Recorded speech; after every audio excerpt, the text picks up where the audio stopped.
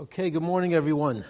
And, again, thank you for another wonderful week of your perseverance and pushing ahead. The craziness is all around us, but somehow we have this little refuge called Valley Torah where we, Baruch Hashem, could gather every day and keep our sanity. Talking about sanity, there's a really incredibly dramatic episode that I really like talking about almost on a yearly basis, because the concept that this episode teaches us, according to Reb Chaim Shmulevitz, really offers us an incredible insight and strategy to how to be successful in life. And I'm referring to the Vayivose Yaakov Levado, the episode where Yaakov gets left behind. He goes back for some small jars, and he's alone. And there is a battle that goes on. Vayiyovek Ishimoi. There is a Vayovek Ishimoi ad alos shachar.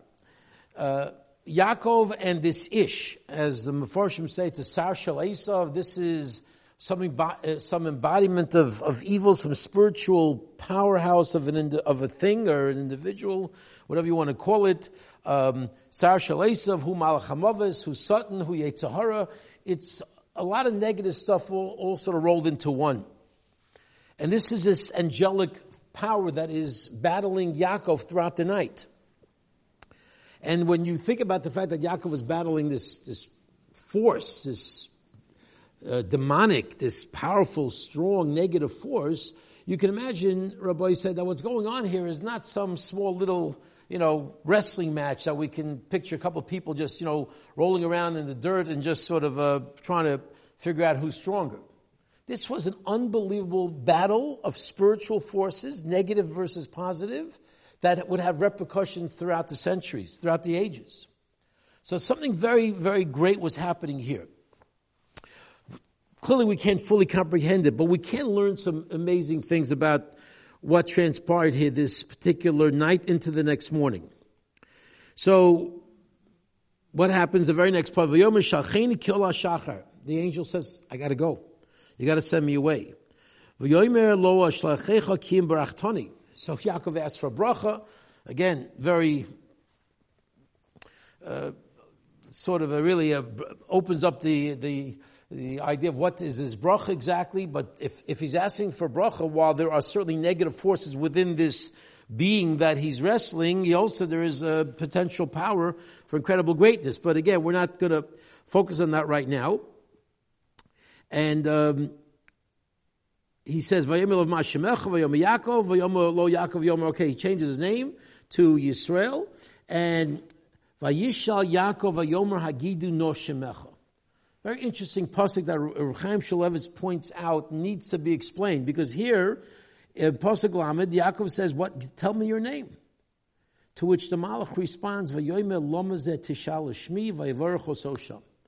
He responds, "Why do you want to know my name?" And he gave him a bracha. And this is a very unusual little back and forth here between Yaakov and the Sar Shel Esav.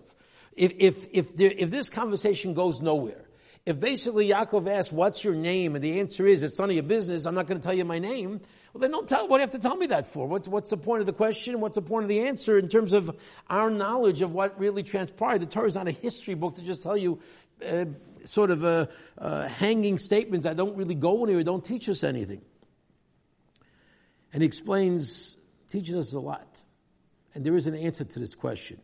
When Yaakov said, "Hagidu no shemecha," when Yaakov was wrestling with the Sar Shel Esav, and he says, "I will let you go, but first you have to tell me your name," he wasn't interested about what particular name this Sar Shel Esav had. He was asking something of a deeper nature. When we know about names, when we think about names from the Torah's point of view, a name has something way deeper than just a mere name. Another very important conversation to have, which we're not going to focus on right now, but when we give a name to a particular child, we don't pick the latest fad names that unfortunately will go on. I've noticed now in the sports world, almost every 10 years, there's a whole new batch of names. They add an LA in the front or something else in the back, la this, la those, a new, add a prefix, add a suffix, and they come up with a new name every 10 years. That's not Klal Yisrael. We give people names at a bris and at a Misha Berach for a young girl, a baby girl that's born to Klal Yisrael. That has tremendous implications because the name defines the essence of that particular individual.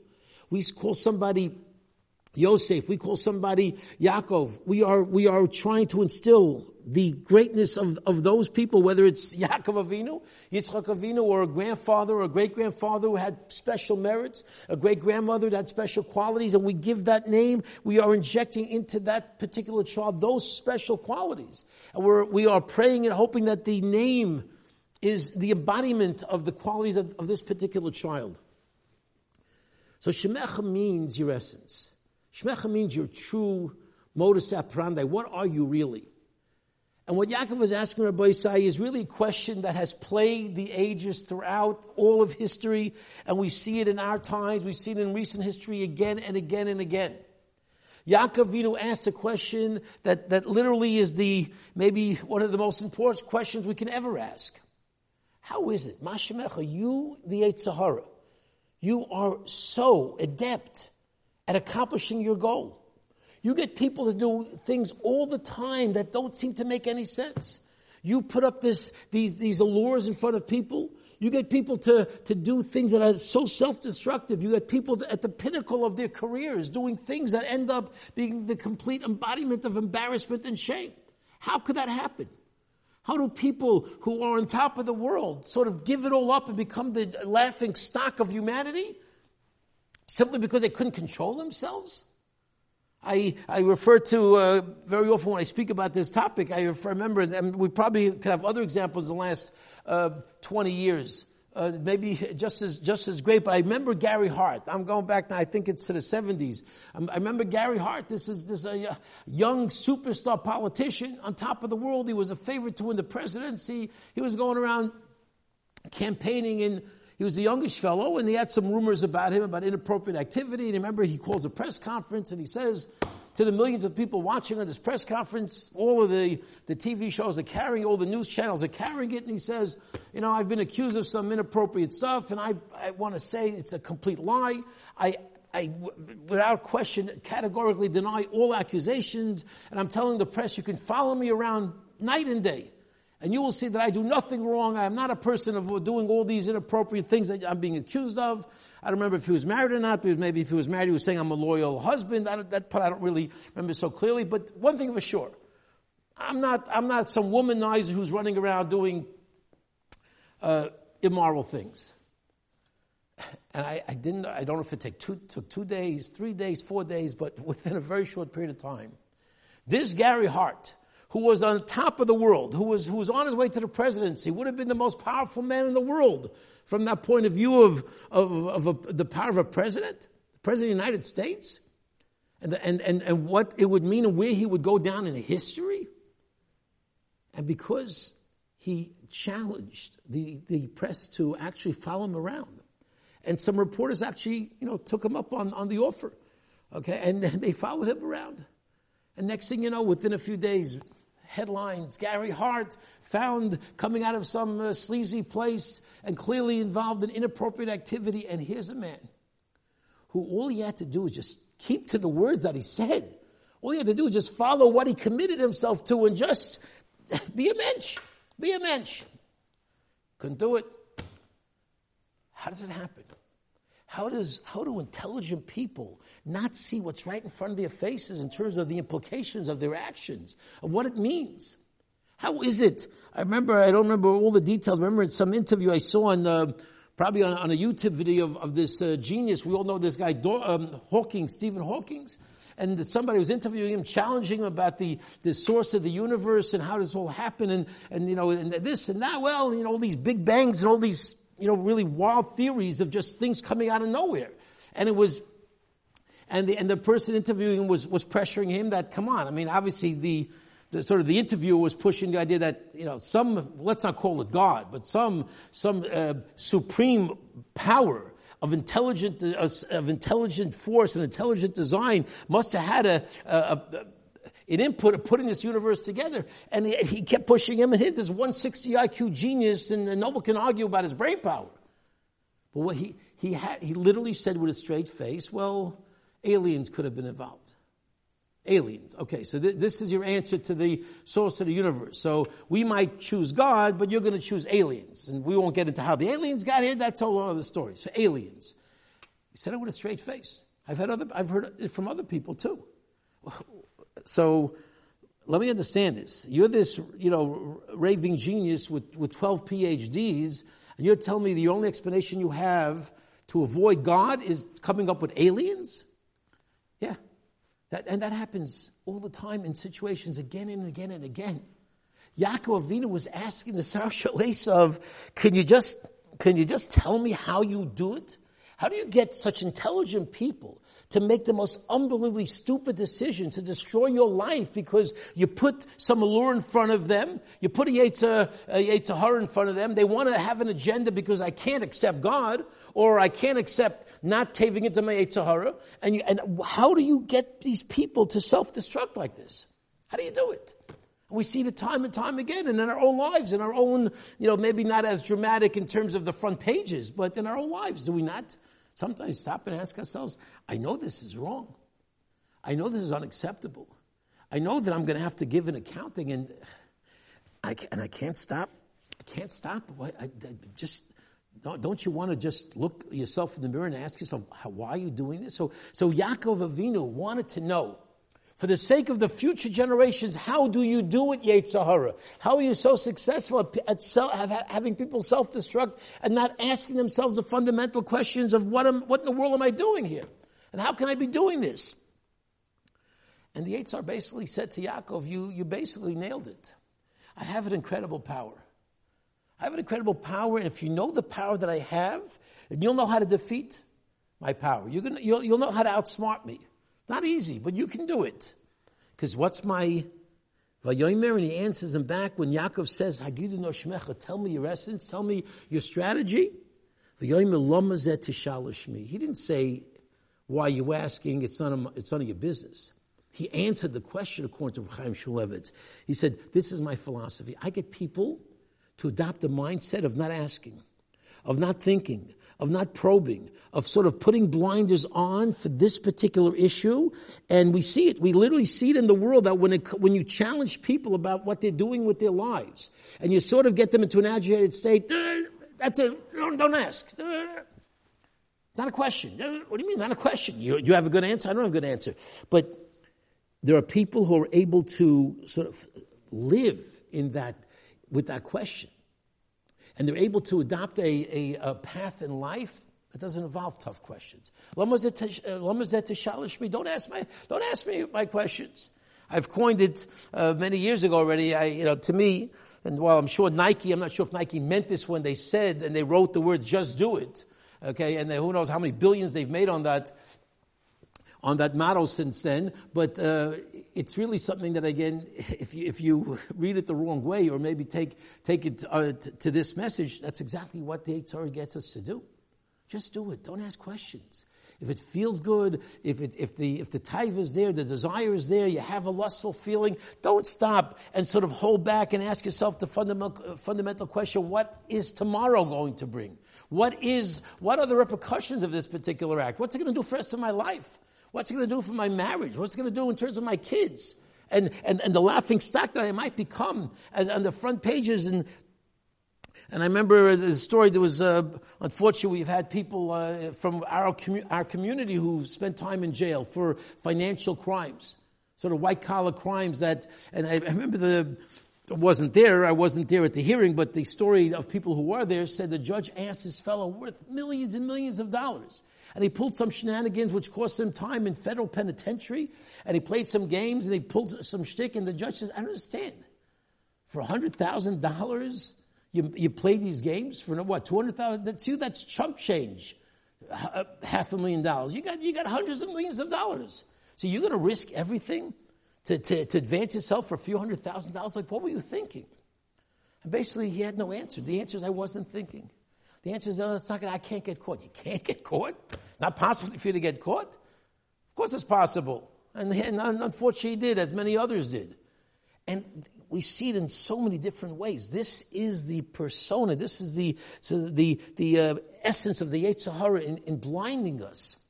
That's why the Mesilas Yesharim is so clear when he talks about in the very beginning of his Sefer, in the second parak, that the idea of thinking, the idea that this was Paro's strategy. Paro's strategy was keep them working, don't get them to ask questions. We just keep those Jews busy. And don't let them probe. Don't let them stop and to reflect and to analyze, what's my life about? Why did God put me here? What am I really doing? And because if the Jews were able to get into that spiritual mindset and overcome where they were at spiritually, we know they sunk to the 49th level of Tumah. If they're able to stop rising, Paro was well aware that Jewish power is basically, it's unlimited. Because as we grow in our spirituality, that's how we grow in our power. So our power is to ask questions. Our power is to probe and to think, what is this all about? Why are we here? You stop and you ask people, how did Judaism start? So 3 million people were what? They were duped. HaKadosh Baruch Hu spoke clearly in the Torah to 3 million Jews and said, Anochi Hashem Elokecha. Now you don't want to believe that? Yeah, didn't happen. So what did happen? Something happened. And honestly, I once had a kid in my office and we got into this discussion about the plausible nature of Torah not being Sinai. Can you try to maybe explain to me how this whole Jewish history happened if Torah Sinai wasn't true? Let's sort of figure it out.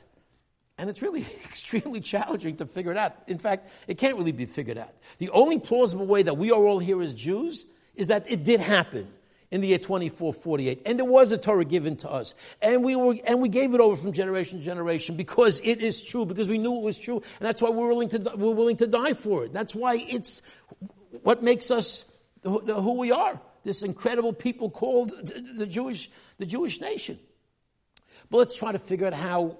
Let's assume it didn't happen, which is what a lot of people like to assume. Judaism, what? It's like any other. It's different than any other religion. It's some nice story. It's a fable story. So, okay, how did it get from a fable to where we are today?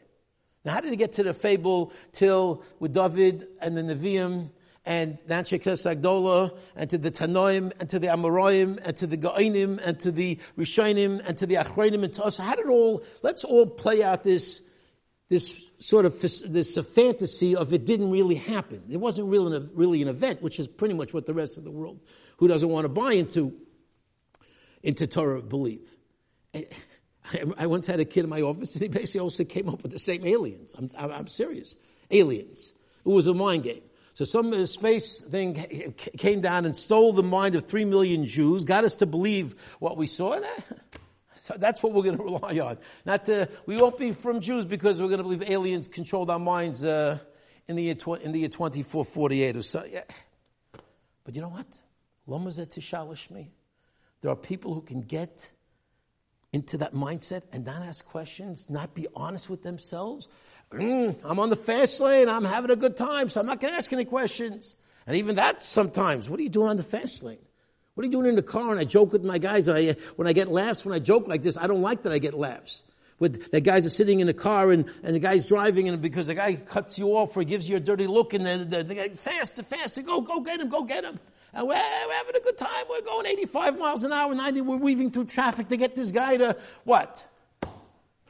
What is that? So you're not going to get into an accident? Can't happen. No one has ever died on the highway. Not happens. There are no accidents in a year, any time during the year. Insurance rates for teenagers don't go higher because they're reckless, because they don't ask questions about crazy driving in crazy situations where people are going at high speeds. What are you doing? That's it. Lama zeh tishal shmi. Don't ask any questions. Don't ask about, is this really worth it? Is the risk that I'm taking and pushing my driver, who maybe he's experienced got 3 months under his belt of driving, and I'm forcing him, go, and we're in the car screaming louder and louder for this guy to go and weave around. That makes sense. That makes no sense either. That's also a Yetzer Hara, a very dangerous one. Rabbi say this is this incredible back and forth between Yaakov and Sarah Shel Esav. And the message for us is to slow down and ask questions. That's who we are. We are people of the book, and the reason why we have thousands upon thousands of Sfarim, because that's what we do. We ask questions. We don't take things at face value. We probe and we analyze. We look into the depth of situations and say, where's this going to get me? And how do you know this? And where do you know it from? And let's get to the source. And let's just see what exactly is going to happen. This is the message that we have to understand from this incredible pasuk. And this is the message that will lead to success in life. To slow the situation down. To ask ourselves, when the Yetzer Hara puts up that veneer, puts up that facade, or puts up that allure in front of us, take it easy. Okay, maybe I'll do it, maybe I won't. But I'm going to ask myself first, what am I going to get from this? Where's it going to take me? What are the risks involved? What are the pros and what are the cons? And more often than not, if we're in that mindset, Bez Hashem, we will be successful. Let's learn this incredible message. Let's ask. Let's be Shoel Lishmi. What is the name of this particular little voice that's talking to me right now? Is it a good voice or is it a bad voice? Is it going to get me to a good place or get me to a bad place? And Bez Hashem, if we can do that, we will be able to make the right decisions. We'll be able to rise to the occasion. We'll be able to meet the challenges of life, arrive at the right conclusions, see the MS, and Bez Hashem, and that's Shabbos.